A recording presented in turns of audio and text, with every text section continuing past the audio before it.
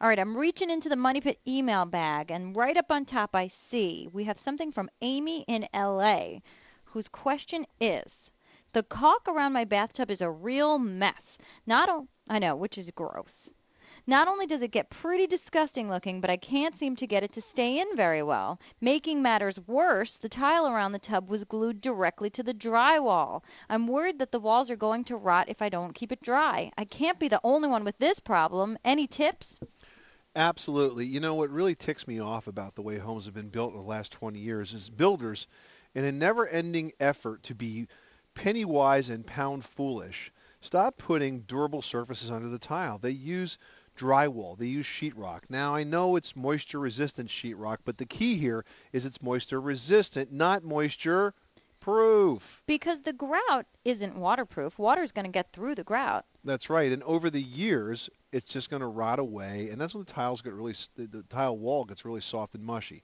Now, proper caulking is definitely going to slow this down and make it last as long as possible.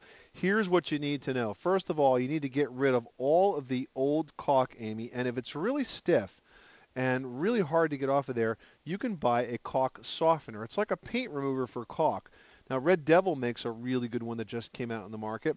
You put that on, it works with all kinds of caulk, even silicone. What will happen is that caulk will soften up.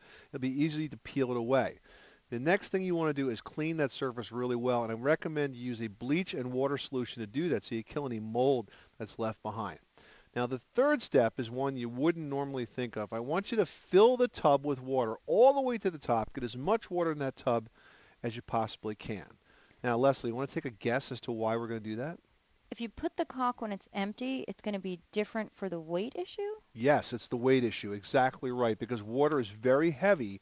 Water weighs 8 pounds a gallon, and if you fill the tub up, it's going to pull down the same way it would if somebody was standing in it to take a shower. So while the tub's weighted down, you caulk it, you wait for the caulk to dry, and then you let the water out of the tub, and the tub will come back up. It'll compress the caulk, and it'll stay in there a lot better than if you did it another way.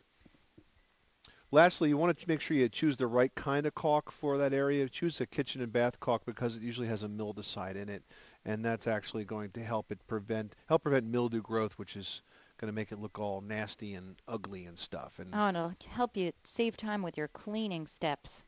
exactly. Amy, thanks so much for writing us at moneypit.com. If you have a question, you could write us as well. Simply write help me at moneypit.com.